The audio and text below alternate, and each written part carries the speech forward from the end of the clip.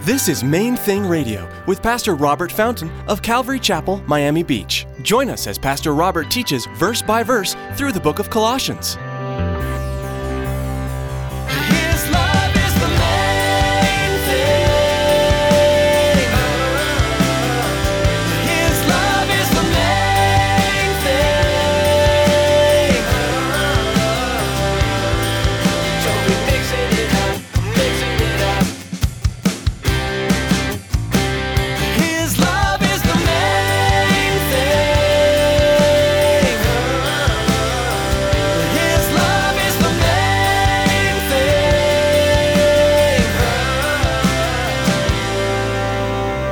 When I worked with Youth with a Mission, you had to go raise support. And we were taught early on, we were trained at, how to go about it the right way, to sit down with an individual and share about the ministry and share about what I was doing and then ask them to contribute $25 a month or $50 a month or whatever it was. One of the hardest things I ever had to do, to approach people like that and ask them to contribute financially.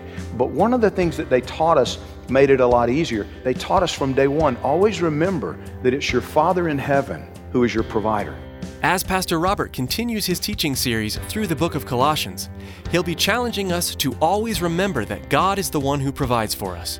Yes, your employer may write a check, but every good gift and every perfect gift is from above and comes down from the Father of lights. Stick around after today's message from Pastor Robert. I have quite a bit of information that I'd like to share with you.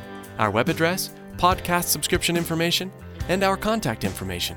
Now here's Pastor Robert with today's message. His love is the main thing.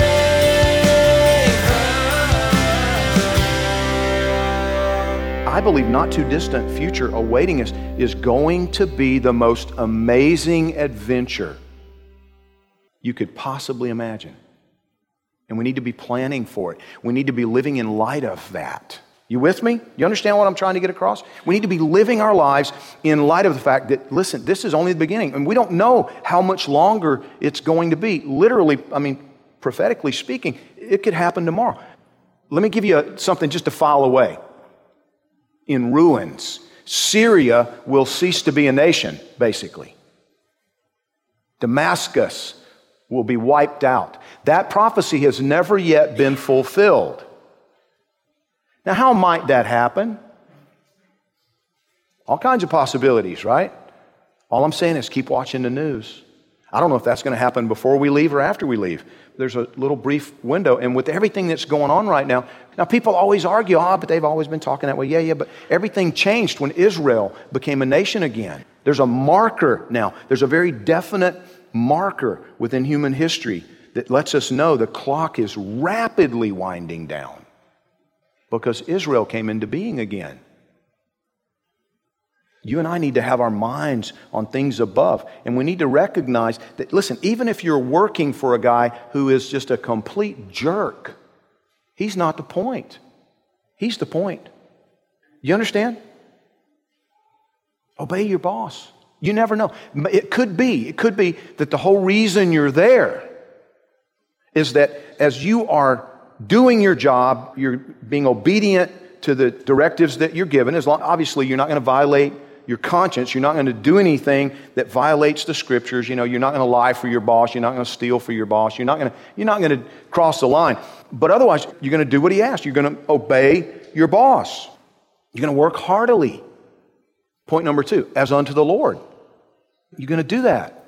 You're going to do these things so that this employer, this supervisor who doesn't have a relationship with the Lord and is only working for the money, only working for the human impulses, the human desires, the human selfish gratification, and that's really all they have to focus on. But as they see you working and just putting up with it and taking it, and you're still showing up on time, you get to work early, you're working when it's time to work, you're taking initiative.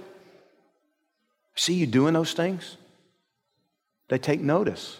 People take notice of exceptional employees. I remember when I was 18 years old, I was given the responsibility to run a construction crew and build a house. I didn't want the responsibility. I didn't feel ready for it, but I had no choice. And it went okay. I grew into the responsibility and built that first house, and then we started on another one. And as we framed it up and we got the outside walls, quote unquote, dried in, a weatherproof structure. We're putting the plywood on the roof. And we had this guy, part of the crew that was new, and he wasn't a carpenter. He was there to function as a laborer, to bring us the material that we needed. We were up on the roof, putting the plywood on the roof, and this guy was supposed to be bringing it when we called for him. He'd hand us whatever we needed, nails, plywood, whatever, right? You get the idea? So we'd yell for this guy, and he'd bring us what we needed. Only most of the time, we'd have to yell 2 or 3 times because he wasn't where he was supposed to be. He's supposed to be waiting so that we could keep working, right? We could keep working. But we'd have to yell for this guy and yell for this guy. And so, well, one day, he'd been working for us a couple of weeks, and I'm yelling and yelling and yelling, and he's nowhere to be found. So I finally have to climb down the ladder and go find this guy. And I found him. He was taking a nap. He had gotten out of sight around the corner. He was laying up on the plywood stack asleep. And I'm like, what are you doing? Now, understand, I didn't know Jesus back then, so it was a little different conversation than we would have today. But listen to what he said to me. I've never forgotten this. It was one of the most classic. I couldn't believe what I was hearing. I'm confronting his laziness. You know what he said? If you paid me more, I would work harder. Now, we were paying him what he agreed to work for. Do you understand? We offered him a job at whatever it was. I don't remember whatever the going rate was for a laborer in construction work. And he accepted the job. And he did it for about 3 days with a good attitude. And then it went downhill. If you pay me more, I'll work harder. I said, you realize it really doesn't work that way. If you work harder, we will pay you more. That's how it works, right? If you're an exceptional employee, that's going to be rewarded. So I fired him and hired somebody else. Later, the construction industry kind of went away there for a while, 1981, and I got a job in retail. So a few years after that, I was managing a shoe store. And I hired this young lady, outstanding, very articulate and likable and sharp. I mean, really intelligent. You give her a to-do list and she'd knock it out. She'd get everything done. But you know what I realized? That's all she'd do. She'd knock out the to-do list, and then we actually had a stool like this behind the counter. She'd get up on that stool, and she'd sit there and do her nails and just kind of hang out, and she'd just be sitting there. I confronted it at one point. I said, you're not being paid to just sit there. There are things to do. She said, I did what you asked me to do. And I said, yeah, but don't you understand? There are many, many other things that need doing that I didn't write down on the list. I gave you a list of priorities. There are other things. Take some initiative.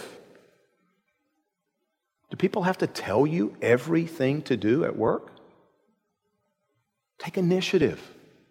Remember, the mindset is everything. Are you just there for the paycheck? Or are you there to represent Jesus Christ?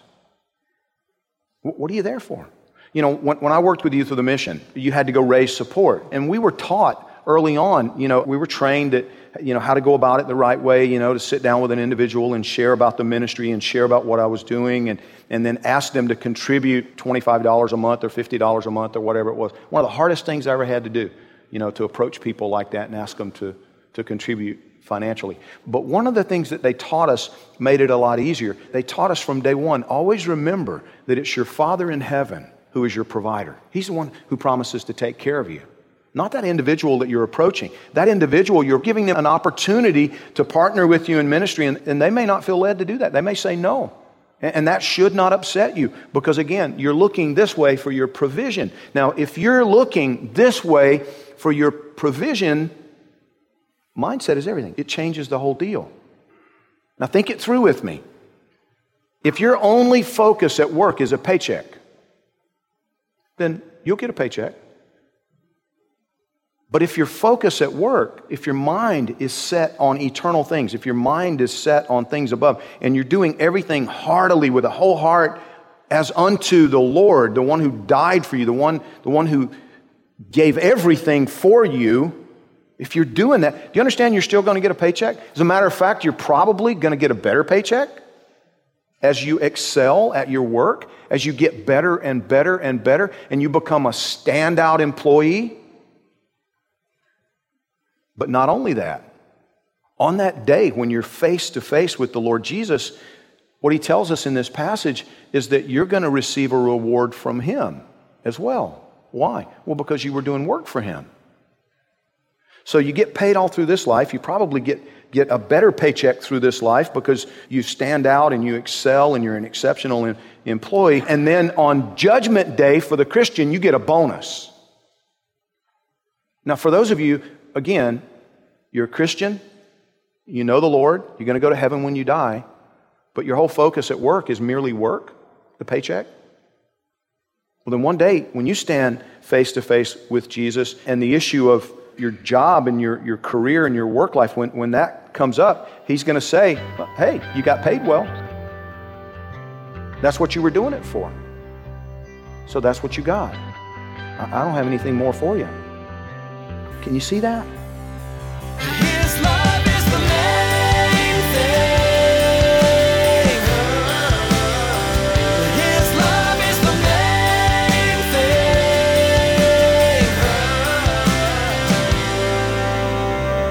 thing. We are so blessed with the technologies that God has given us these days. Being able to share Bible teaching through the radio is wonderful. A couple of other great resources are Facebook and Twitter. For most of us, these resources are part of our everyday lives. Maybe as you were listening today, someone in your life came to mind that would be blessed by hearing this message. You can share today's message on your Facebook page and Twitter feed to help spread the good news of Jesus Christ.